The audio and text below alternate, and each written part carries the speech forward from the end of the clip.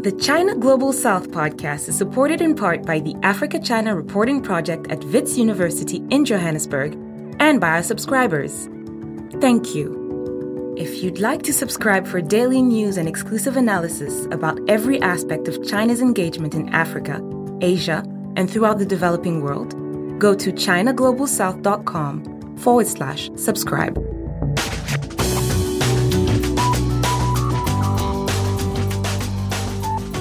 Hello and welcome to another edition of the China Global South podcast, a proud member of the Sinica Podcast Network. I'm Eric Olander, and as always, I'm joined by China Global South's managing editor, Cobus Van Staden in Johannesburg, South Africa. A very good afternoon to you, Cobus.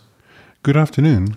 Cobus, last week, if you recall, we spoke with Ananth Krishnan about China-India relations. That was an absolutely fascinating discussion.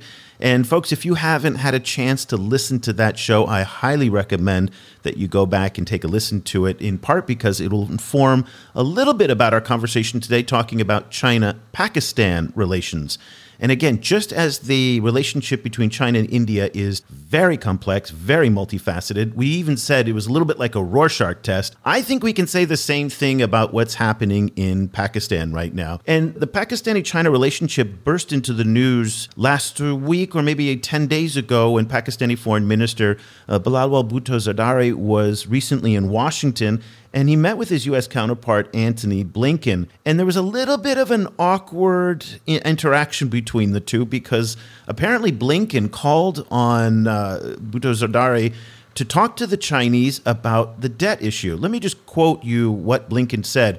He said that I also urged our colleagues in Pakistan to engage China on some of the important issues of debt relief and restructure so that Pakistan can more quickly recover from the floods. The floods, of course, that he's referring to are these massive floods. And I think, Cobus, it's covered almost a third of the country. I mean, just something ridiculous. It's just of unprecedented proportions. This is a human tragedy that is beyond description right now. And Pakistan, who already had a number of problems on social and economic development, did not need this, but it really shows you about the impact that climate change is having on developing countries. But the Pakistani foreign minister did not apparently take kindly to the secretary's suggestion.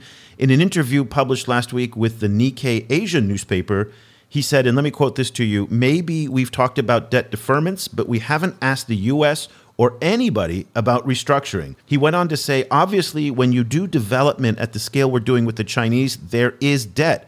And I'd really like to ask countries like the U.S. how much of their debt is due to China. It's the way of the world. Snap, Cobus. I mean, it's true. I mean, the U.S. has an enormous amount of debt. And by the way, our debt is now crossing $31 trillion. $31 trillion. I mean, can you believe that? It's just mind-numbing. So, again, I think to his point, maybe the U.S. isn't in the best position to be talking to others about debt, but apparently Blinken thinks he is, and he's apparently concerned about the estimated $30 billion that Pakistan owes China, which puts the Pakistanis on the list of the most highly indebted countries to the Chinese. And given the global uncertainties and where we are in the world, on top of the flooding, of course, there's a lot of concern in places like the IMF, the World Bank, and elsewhere that Pakistan may not be in a strong position to service some of those loans. We're going to find out a little bit about that from our guest today. A lot of that money has gone into building something called the China-Pakistan Economic Corridor, known for short as CPEC. This is a massive infrastructure project that even predates the Belt and Road Initiative, valued somewhere in the range of $40 to $60 billion. CPEC is just a massive network of ports, highways, power stations, logistics that effectively link China and Pakistan together and provide the Chinese with a major maritime gateway in Gwadar, which is on the Gulf of Oman. If you are not familiar with where this is, go to Google Maps right now, press pause on the show, go to Google Maps, and what you're going to find out is that Gwadar is right there close to the major maritime energy sea lanes in the Persian Gulf. And it also provides China with overland access from Africa via the Indian Ocean. So that is, ships are coming out of the port of Mombasa, they cross the Indian Ocean, they land in the port of Gwadar, and then from there, if CPEC lives up to its potential, things can make it overland into China. So that, again, very, very important. Now, the problem is that CPEC is being built in an area that's opposed by separatist militant groups like the Baluchistan Liberation Army that has recently stepped up attacks against the Chinese. And the idea here is that the BLA is trying to attack the Chinese as a way to discourage them from building the CPEC, but their real frustrations with the Pakistani government. And so there have been a series of just horrific terrorist attacks against Chinese nationals this past year. If you recall, a few months ago, outside of the Confucius Institute at Karachi University, 3 Chinese teachers were killed. And these were just absolutely innocent people. They showed videos of the young Chinese teachers, and it was just heartbreaking to see what they had to go through. There was another attack just last week, and it wasn't directly attributed to the BLA, but I think that they later did claim responsibility at a dental clinic in Karachi, where a gentleman walked in and posed as a patient and then shot the 3 Chinese owners and workers at that dental clinic. Those were Pakistani nationals of Chinese ethnicity, just to be clear. There was some confusion of that in the coverage. But Cobus, it does not appear that the attacks by the BLA are going to derail CPEC, which is the intent of the BLA. And as of now, it also doesn't look like there are any major cracks in the Sino-Pakistani relationship. Yeah, the relationship is also drew a lot of strength from wider geopolitical shifts. Particularly the slow kind of move from India closer to the United States, and at the same time, it also kind of cements these really old relationships that China has throughout the global South. With Pakistan being a notable partner. So as you mentioned, the CPEC development is really key, kind of for South Asia and for China-Pakistan relations. But it's also this kind of part of this wider corridor that's maybe one of the clearest expressions of the Belt and Road Initiative, spatially at least. So for example, the Peace cable that we mentioned before, it's an undersea internet cable, and that Peace is short for Pakistan East Africa connecting to Europe. So it runs from CPEC under the sea to Kenya, down to South Africa and up to Europe. And, so that's just one expression of the kind of global rollout that to a large extent starts in Pakistan-China relations. Well, let's get a perspective on this. And really, I'm just so excited to talk to Amar Malik, who is a senior research scientist at AidData, where he leads the Chinese Development Finance Program. And he's also a leading specialist on China-Pakistan relations. AidData, for those of you who are not familiar, is the invaluable research outfit at the College of William and Mary in the U.S. that provides, by far, some of the most authoritative research on Chinese development finance. We've had several folks from AidData on our shows in the past, and we're thrilled to have Amar on the show for the first time. A very good morning to you, Amar. Good morning. Thank you very much for having me. It's great to speak with you. This is, of course, one of China's most consequential relationships in the world. They call themselves all-weather friends. That is something that they call to their best friends. But at the same time, the Pakistani foreign minister was in Washington, and he does seem like he's trying to do a reset with the Americans, who've had strained relations with the Pakistanis dating back to the 9/11 era. And at the same time, China has, a lot of debts and outstanding problems also with the Pakistanis. As much as they like to say they're all-weather friends, this is a complex relationship. Can you help us understand, just as we embark on our conversation today, where are we right now in the China-Pakistan relationship as it's also trying to reorient its ties with the U.S.?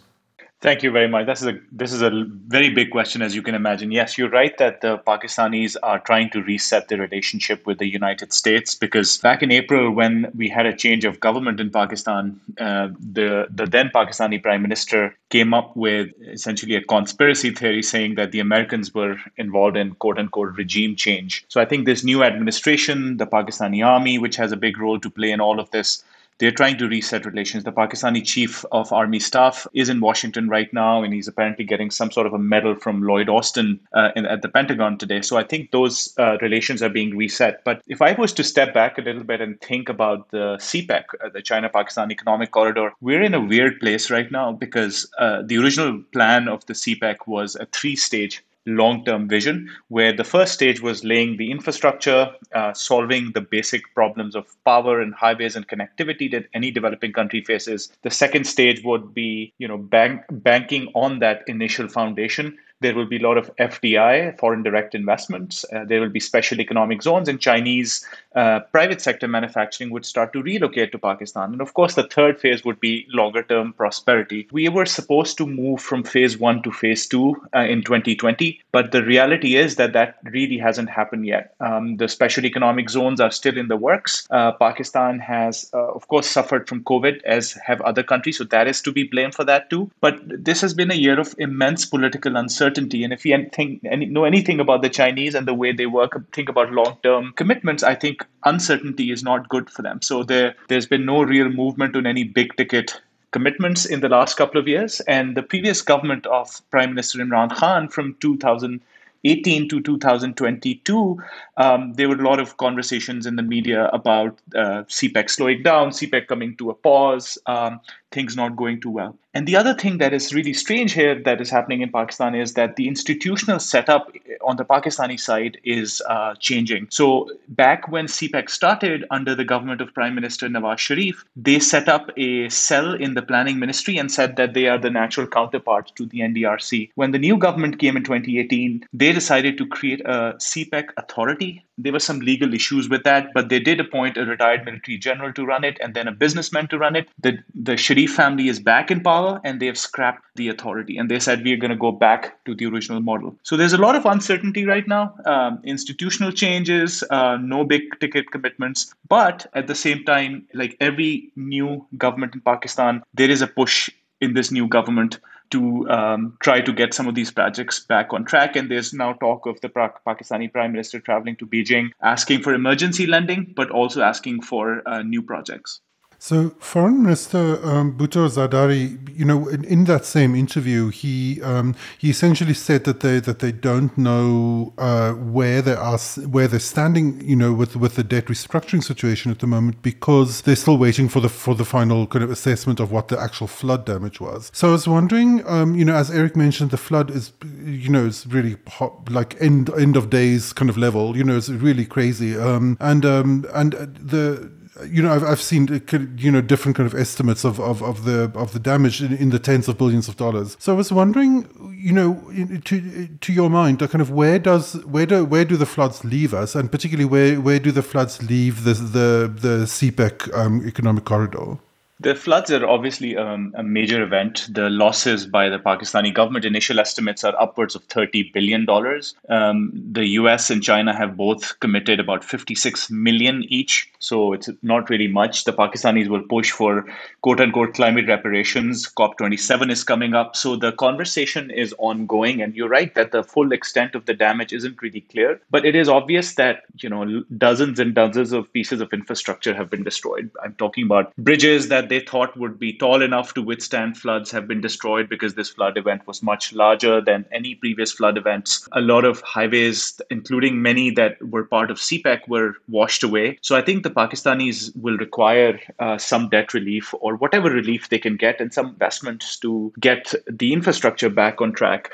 This is still early days, and I think there is also talk of agricultural impacts and food security implications because in Pakistan, wheat is the main crop, and they don't think they have enough time between now and the sowing season in November to clean out all the debris that has been brought in by the flood. So the situation, as you said, is ongoing. But as far as US and China are concerned, I think it's a rare, very interesting situation where, late September, as you mentioned, Eric, after the statement from Tony Blinken, the Chinese shot back immediately and said, you need to do something more, quote unquote, real and beneficial for the people of Pakistan. In other words, I think what they're saying is, we've been funding hardware. You've been doing like soft stuff like policy support and women's empowerment and climate change support, things like that. So I think this is a rare situation for the Pakistanis to find themselves in, where the two biggest powers in the world are trading barbs at each other for not doing enough on Pakistan.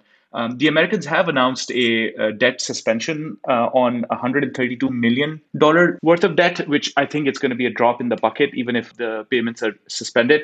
But so far, no big conversations around some of the biggest ticket items in terms of debt rescheduling or relief of any sort from the Chinese. Okay, well, let's get a sense of what the debt situation is in Pakistan. You're at A-Data, so you're on the front lines of all the best information about this. How much, as far as you know, does Pakistan owe China in terms of its debts? If media reports are to be believed, Eric, Pakistanis owe about 30 billion of debt to China, and that's less than a third of the total outstanding debt. So when A-Data released our report last year, Banking on the Belt and Road, and Dawn newspaper, which is the top Pakistani newspaper, ran an editorial about the lack of transparency.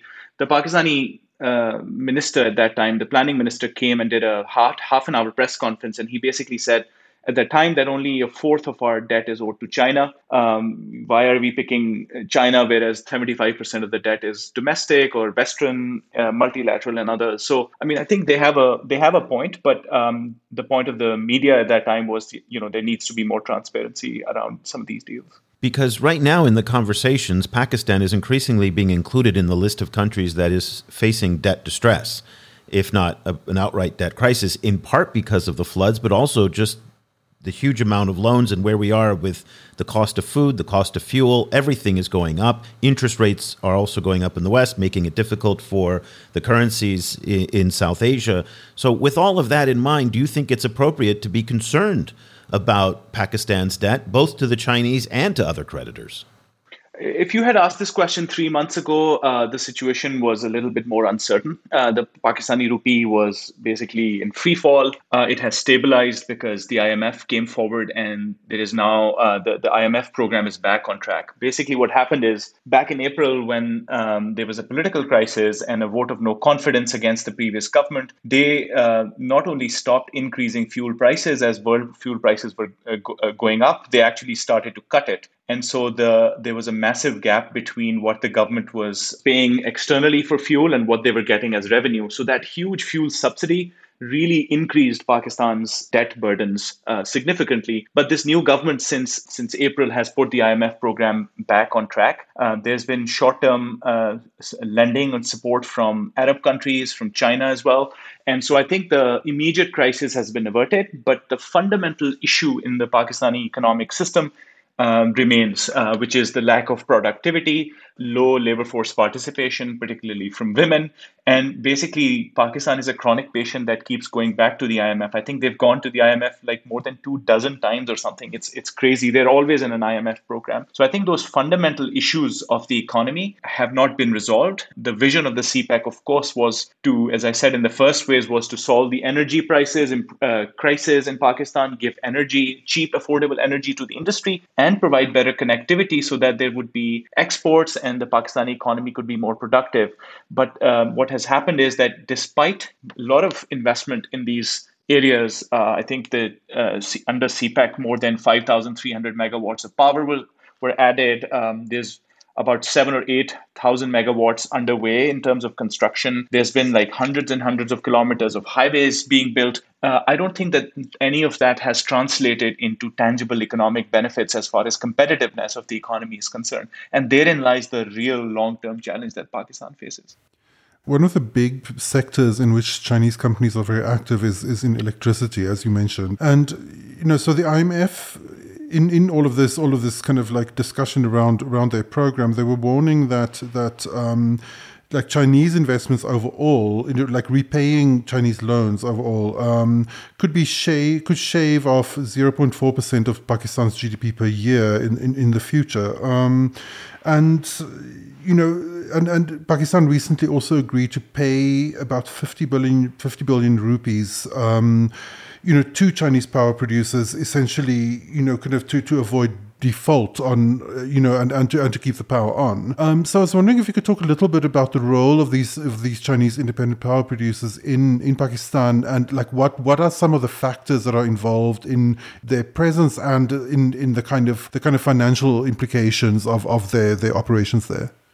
Yeah, thank you. This is a very important question. So when you look at the scale of Chinese involvement in Pakistan, according to 8Data's estimates, China has committed over $34 billion in projects from 2000 to 2017. 58% of that, around $20 billion, is just in the energy sector. And most of this is in power production. Pakistan had put in place an IPP, or independent power producer policy, in the 1990s. A lot of private investment came back then. At that time, it was mostly Western investment. And the Pakistanis basically went to China when CPEC was announced around 2013, when there was a new government in Pakistan, and said, we are facing a terrible power crisis. 8 to 12 hours of power outages was the norm in Pakistan at the time. And they said, we need this problem solved. So China came through in a big way. And I think by 2017, they had added so much production capacity that we did not see as much of the power outages that had become a big problem in Pakistan. So while they did ramp up production quite dramatically,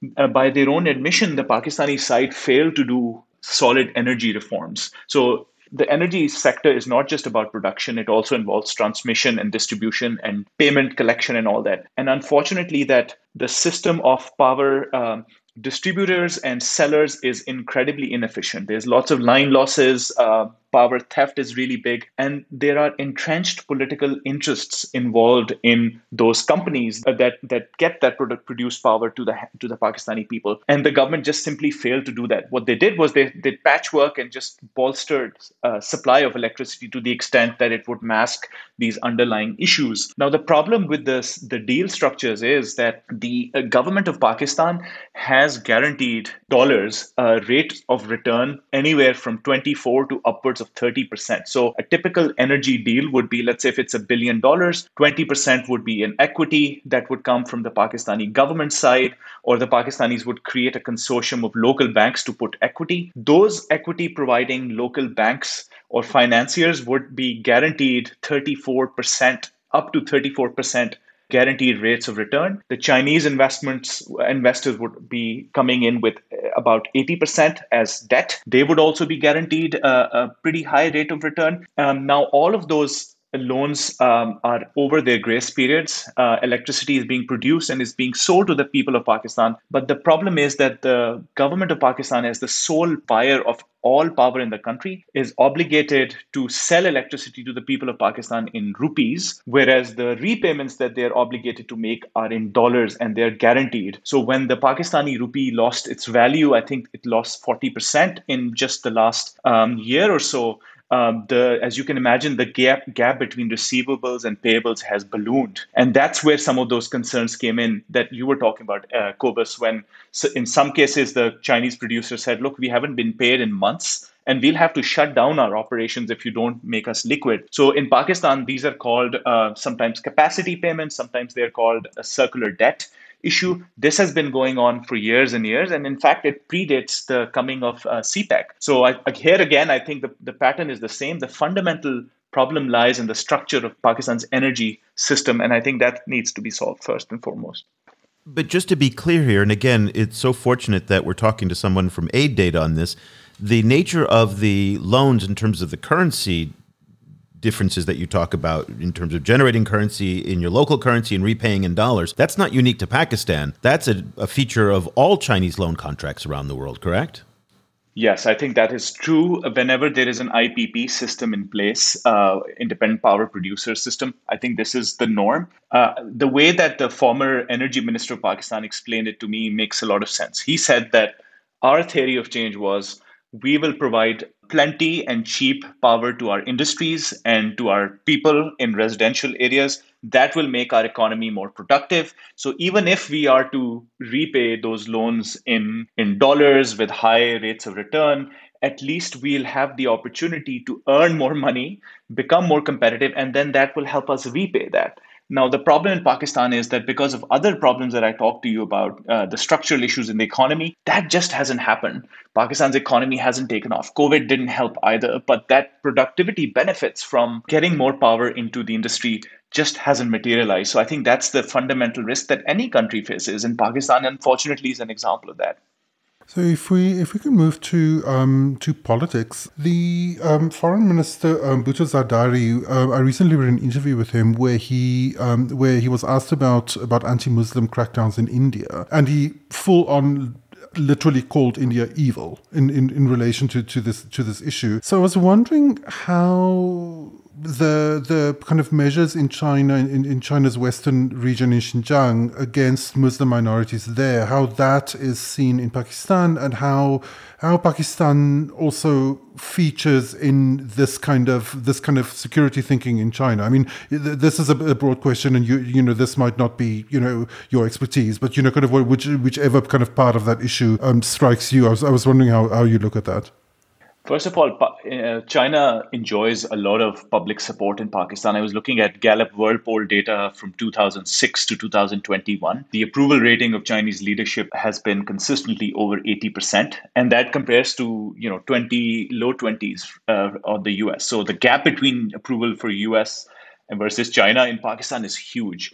The Pakistanis have treaded very carefully this issue of Xinjiang. I think the former Pakistani Prime Minister Imran Khan was pushed on this several times. I've seen over the last few years in the media.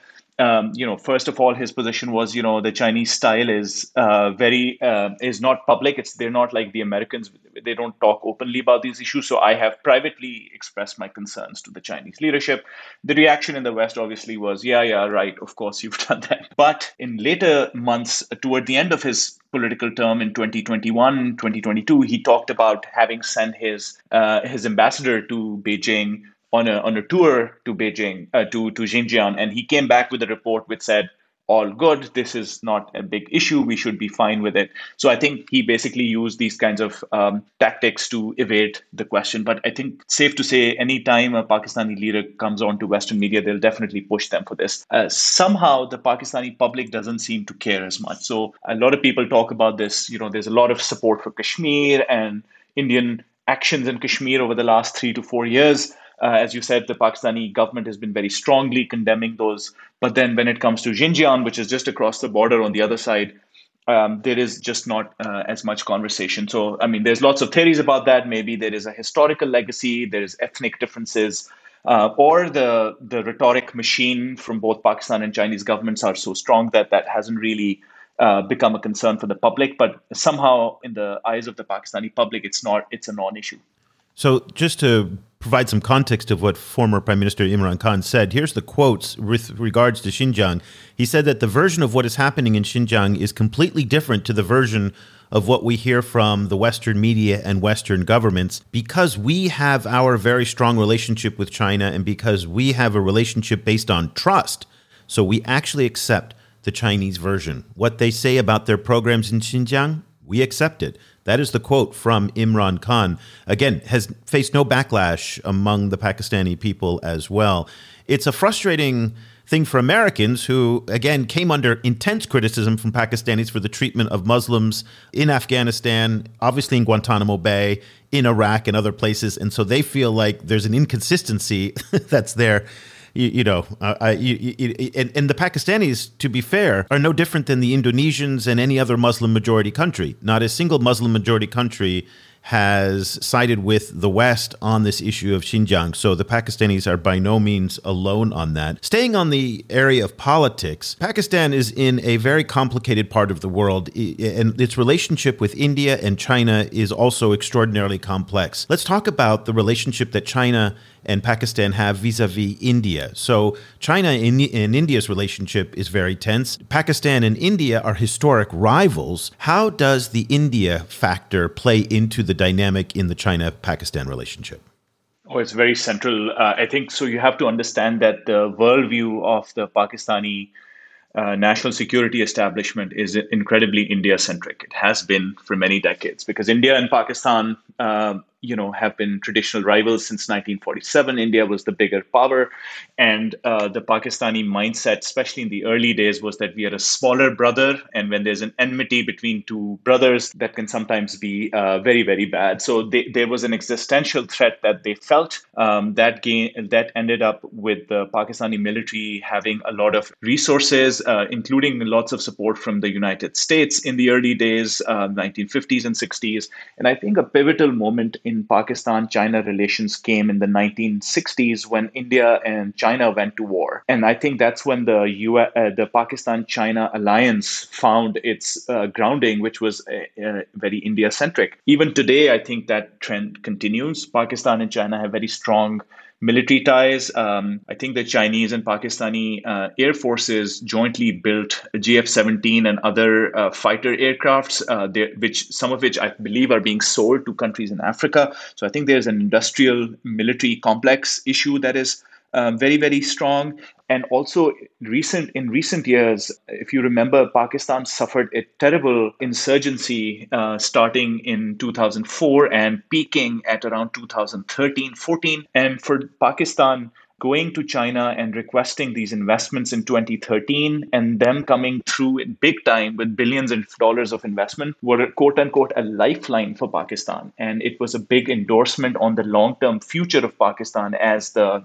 narrative goes. So the relationship between Pakistan and China, yes, it is India-centric, but I think it has taken an altogether new dimension. It has moved from being strategic, military, diplomatic, to something which is more of an economic partnership. I think Pakistan and China also have strong trade relations. China is the third largest trading partner of Pakistan. So I think the relationship has strengthened, has become more broader. And I think it is going to stay this way as, again, the Pakistanis think of the Indo-Pacific strategy that the Americans have come in. They basically have said that they don't see what the US or West has by way of interest in Pakistan anymore, especially since Afghanistan is no longer top of mind in Washington or in Brussels. So I think this relationship is definitely India-centric, but I don't see that there are any big challenges in this relationship, at least for the time being. I think this is just going to get stronger and stronger over time. Just one little quick footnote on the JF-17 that you mentioned. It's not just that they're selling these in Africa. Right now, Argentina is in the midst of considering a big purchase of jets, and the JF-17, which is manufactured in Pakistan, is my understanding, is the top contender right now. So this is an interesting relationship, as you mentioned, in terms of a defense cooperation that we may see JF-17s, which is really a counterpart to the F-16, not a one-for-one, but very similar type of fighter jet to the F-16. So, Kobe, it's interesting to see how China-Pakistan relationships will extend even into the Americas. Yes, really interesting. In relation to that, Amar, I was wondering if you could talk a little bit about the role of the military in Pakistan. I've seen kind of descriptions saying that the government is essentially stitched together by what this writer called the Pakistan's military intelligence apparatus.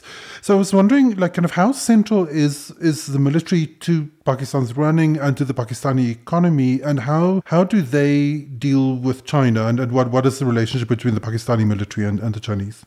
So for nearly half of Pakistan's time as an independent country, we've had direct military rule with martial law, civilian presidents, and other things. I think what has happened in the evolution of Pakistani democracy in the last 10 to 15 years is that they've moved away from direct intervention toward indirect intervention. So there's lots of talk about the military and intelligence agencies playing a role in forming coalitions, especially when there's hung parliament, as has been the case over the last few years, and they emerge as like the kingmakers remaining behind the scenes. The Pakistani military also has a big role to play in foreign policy, of course, defense and security and nuclear issues. It is totally their domain, but they have also got a pretty large footprint on the Pakistani economy through the real estate sector, in the industry, and so on. They're involved in a lot of things in Pakistan. So you're right that the military is a huge stakeholder in anything that Pakistan does, and the China relationship is no different. Having said that, I think traditionally the Pakistani military has had very strong ties to the American security establishment,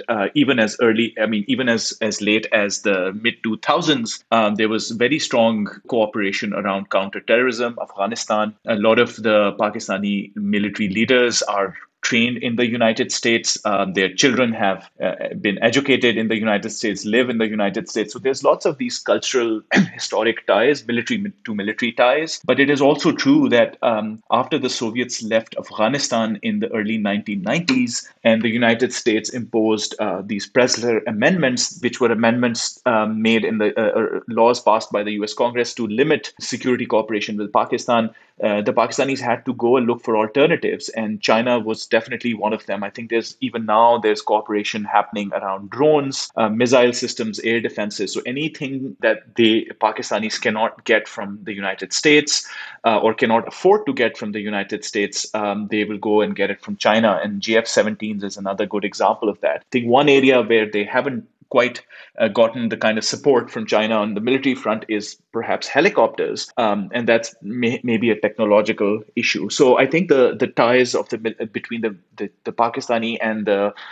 Chinese militaries and the security establishments are pretty strong. But at the same time, I think there is also seems to be some kind of a rapprochement happening with the United States. I mean, recently, I think just last month, there were big announcements around America providing a $450 million package related to the maintenance and sustenance of the F-16s that the Pakistanis bought from the United States in the 1980s.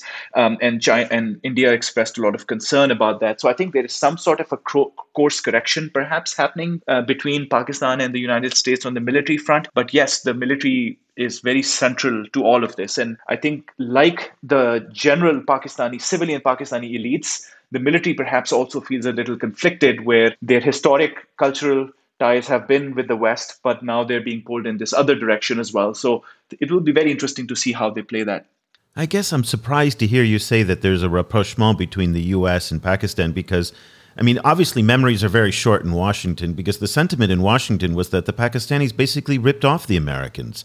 In the global war on terror, there was this sense that I think the Pakistanis received almost $10 billion. But at the same time, there was a broad consensus within the U.S. national security community that the ISI, which is the Pakistani intelligence service, had been sheltering al-Qaeda, none other than Osama bin Laden himself in Abbottabad.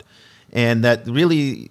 that the sense was that Pakistan was lost to the United States. And now with Pakistan's close relationship with China, it's surprising to me that the Americans are trying to re-engage yet again, especially now that the U.S. relationship with India is so critical as a member of the Quad.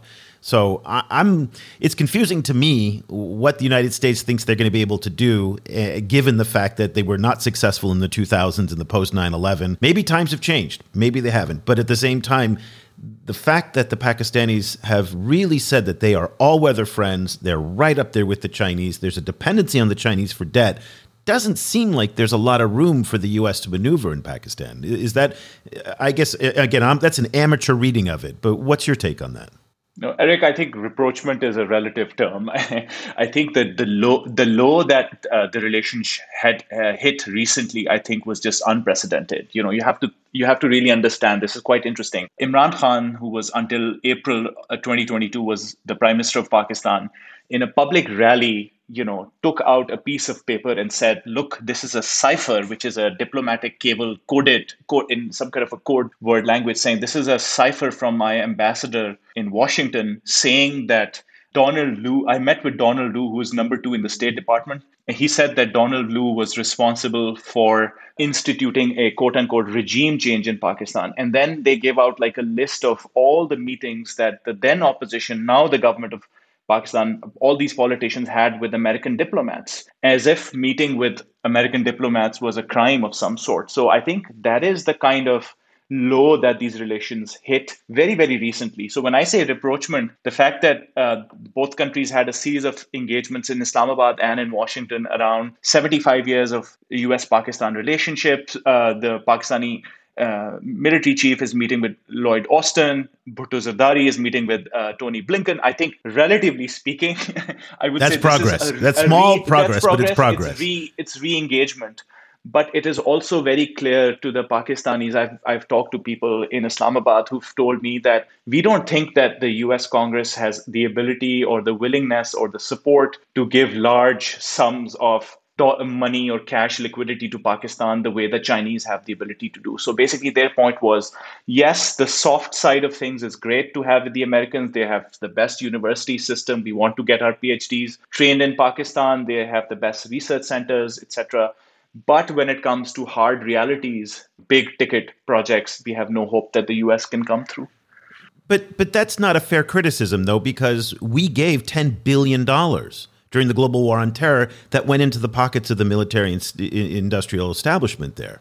So we did deliver big money to the Pakistanis. But I think if you were in the White House today, why would you throw good money after bad? So it's not that we're not capable, and I say we, what am I saying, we? The United States is not capable of delivering big money to Pakistan if it wanted to, but it's a black hole as far as I think a lot of Americans are concerned.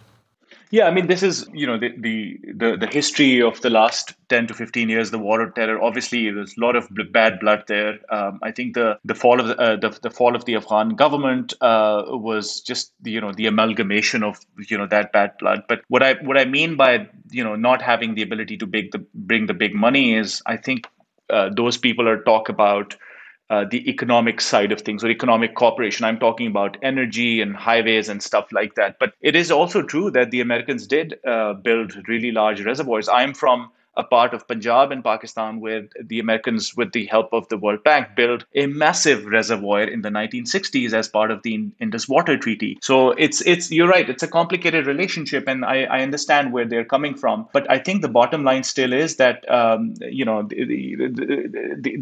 Pakistanis are definitely going to continue engaging with the Chinese, and they still have high hopes that the second phase of the CPEC will bring more and more investments. Just hasn't happened yet.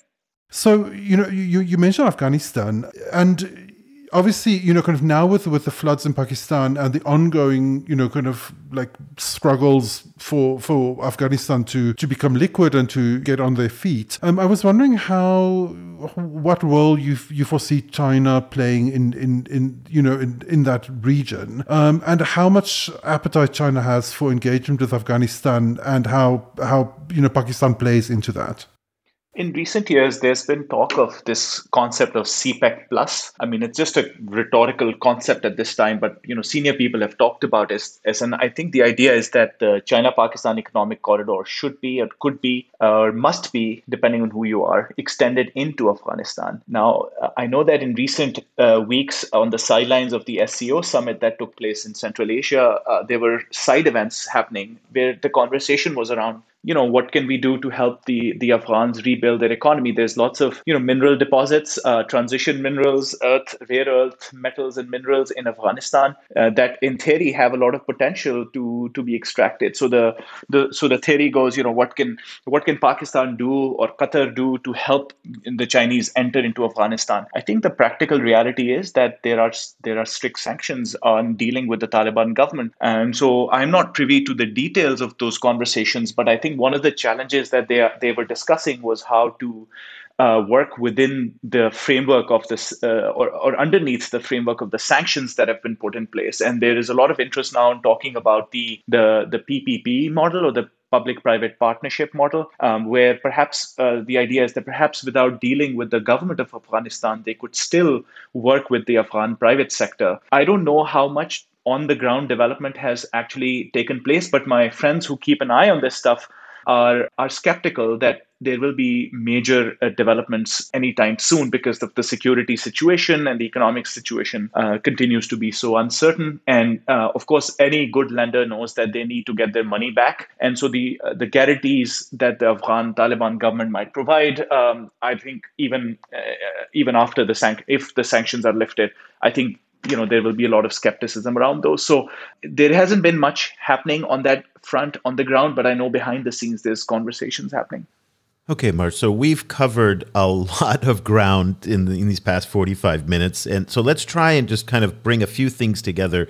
CPEC, what's your your forecast for this thing? Is it going to live up to the potential, or is it going to stall under the fact that it just hasn't delivered on the economic potential as many people thought? So first of all, what's your forecast for CPEC? The projects that are part of the phase one of CPEC, ongoing projects in the sectors of energy and transportation in particular, will continue. Other sectors like health and education, those kinds of sectors, I think cooperation will continue. It is yet to be seen if the Chinese will come through with that big $10 billion mainline one railway project. There are still active conversations going on about that. So basically, phase one, which was public infrastructure provision, I think will continue slowly and projects will get completed. But I am a little more skeptical about phase two, where the idea was that all of this relocation of Chinese industry, which is now happening toward the east, Cambodia, Laos, that part of the world, that somehow those investments will start coming into the special economic zones that the Pakistanis have built. I think I'm a little bit more skeptical that might happen. And the reason is that there is this misperception in Pakistan that just by building this nice big special economic zone, connecting it with the highway and giving energy connections will actually kickstart development and bring in investments. This is not how it works. And the Chinese, of course, will look at the whole world. They have dozens of special economic zone options. So why would they come to Pakistan? Do they have good, cheap inputs? Do they have the human capital? Do they have connectivity, safety, and so on? I think those ingredients are still missing. So my forecast for the CPEC is that the public infrastructure projects will continue and they will finish in the next few years. But whether big-scale Chinese private investments start to come into Pakistan is a lot more uncertain. And very quickly, what do you anticipate what's going to happen in terms of that $30 billion debt? Your colleague, Brad Parks, has talked about how China is funneling lots of emergency loans, which oftentimes are off books and not transparent. Do you think there's going to be a major debt restructuring, or there's going to be these emergency loans that are provided quietly? What's going to happen on the loan front? So the Chinese, like the Saudis and the Emiratis, have bet on the fact that they think Pakistan is solvent and that they're just facing a liquidity problem. This is also something Brad talks about frequently. I think that this is how it has gone on. This is not a new thing. This has been going on since 1998. When we first saw like these big emergency lending support from China coming into Pakistan. So I think this is just going to continue. I don't anticipate any major debt restructuring taking place. I think the Pakistanis will continue to just somehow be in survival mode and manage all these debts, and they're just juggling that. I think the big moment will be next fall when there is a new election in Pakistan. When that new government comes in place, hopefully with a clear mandate from the people of Pakistan to run the country for the next 5 years, I think that's when some major economic reforms might be on the table. But for the next year, I don't anticipate any big movements on the debt front in Pakistan. Okay, well, hopefully we're going to have you back before next year and we can follow up with you on those predictions. Amar Malik is a senior research scientist at Aid Data, where he leads the Chinese Development Finance Program. And obviously, as you've heard, is a fantastic expert on China-Pakistan relations. Amar, if people want to follow what you're reading and writing and where they can get in touch with you, what's the best way to do that? Well, Twitter is the best way to do it. My handle is @MalikAmar, and I'm also pretty active on LinkedIn, where you can find me with Malik Amar, this exact same link on LinkedIn as well. Fantastic. We'll put links to both the LinkedIn and Amar's Twitter handle in the show notes. Amar, thank you so much for taking the time to join us this morning. We really appreciate it. My pleasure, guys. Thank you very much for having me. Cobus, my big takeaway from the discussion with Amar is that Pakistan is the too big to fail country for China. It's just too important. $30 billion is an enormous amount of money. And let's put that in context to Africa, where we've been covering some of the debt issues. When you look at Kenya, the debt is around $6 billion. Ghana, it's $3.5 billion. Nigeria, it's $3.91 billion. So $30 billion is orders of magnitude larger than most of its other borrowers around the world. It's in the same range as what the Angolans and the Venezuelans have. So that's a top tier borrower. And at the same time, just as the Angolans and the Venezuelans have, not been able to repay those debts anywhere near what the Chinese wanted. It's that old story that when you owe the bank $100, it's your problem, and when you owe the bank $1 billion, it's their problem. So this is a Chinese problem as much as it's a Pakistan problem. And that's what tells me that they will figure out a way to get through this debt issue. So if I were the Pakistanis, I wouldn't be too worried. And that was what is interesting about the Pakistani foreign minister's comments to the Nikkei Asia, which was like, yeah, we're not that stressed about the debt issue. So when Blinken is lecturing him on saying you got to go to the Chinese and get debt relief, I don't think they're that worried because the Chinese are going to come through no matter what. They have to.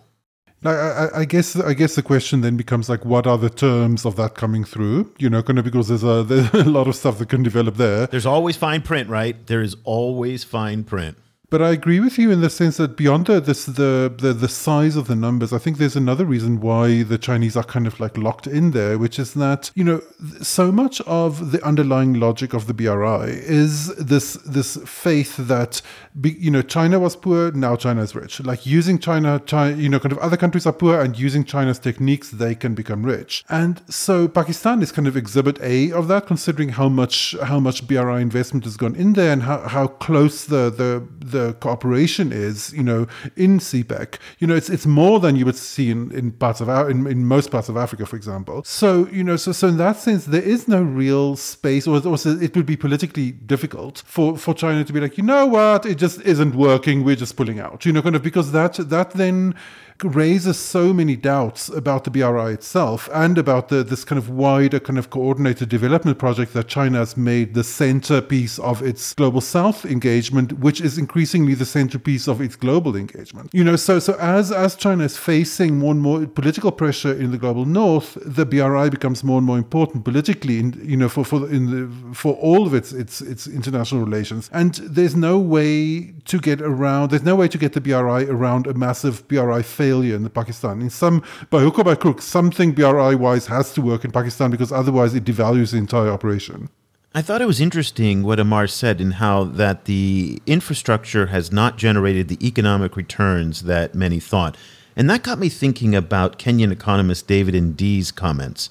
And he has long been a critic of massive infrastructure spending, specifically on projects like the standard gauge railway and now the Nairobi Expressway. And he has said that you'll get a much better return on investment by investing in human capital, education, health, welfare, social services than you would by these big infrastructure projects. So it's interesting that you talked about, the Chinese model of once we were poor, now we are rich, infrastructure was a big part of that story, doesn't necessarily play out the same way all over the world. Pakistan is one country where massive investments in infrastructure have not paid off. And I wonder if we're going to see the same things in other parts of the world that have invested heavily in Chinese infrastructure, of course, Kenya being a prime example. I think so. And I think there's increasingly kind of new research coming out, raising questions about how poor China was under Mao. And of course, China was super poor under Mao, no mistake. But there is, I've recently seen kind of research quoted saying that there was actually a relatively stable, albeit much lower than during the reform era, but a stable kind of rate of growth, during the Mao Zedong era in China. So kind of the idea that China, kind of under Mao Zedong was exactly the same as, say, Pakistan now or Africa now is maybe an oversimplification. And so some of the kind of growth narratives that come out of China in relation to the BRI also then, kind of perhaps need further attention. But, but it is interesting also this question of David and Dee's point is, wasn't that what the West was supposed to be doing? Weren't they supposed to be investing in kind of human capacity and, and education and so on? And that didn't seem to have that kind of developmental impact unless what we're talking about is BRI levels of massive investment into these sectors, which I think is kind of unprecedented anywhere. And so, so then we would have to kind of see what we actually mean in terms of that investment. But you couldn't do a massive investment in that kind of, that social infrastructure, if you will, or the intellectual capital, simply because the systems can't handle that kind of money coming in that fast, right? And you can't process it without massive corruption kind of taking hold. That's the one problem. And the other problem is, how do you step into a country and just reform its entire education system? You would have, like, in the first place, you would need to retrain teachers massively, and so on. So like what that would mean logistically, like what that kind of investment would look like logistically is difficult to say. Well, I guess maybe what David and Dee's talking about is like what we have here in Vietnam, where you've got 99 or 98% literacy. You've got much higher rates of literacy among girls than you do in other developing countries. So that investment, Vietnam falls down in many other places, but I think that may be what he's talking about is, again, investing in health infrastructure and things like that. It's hard to tell. But then, on top of that comes political will, because for example, Zimbabwe has quite high literacy levels. Like Zimbabwe's public education system was in lots of ways much more successful than South Africa's, to the extent that half of the NGO sector in Johannesburg is now run by expat Zimbabweans, and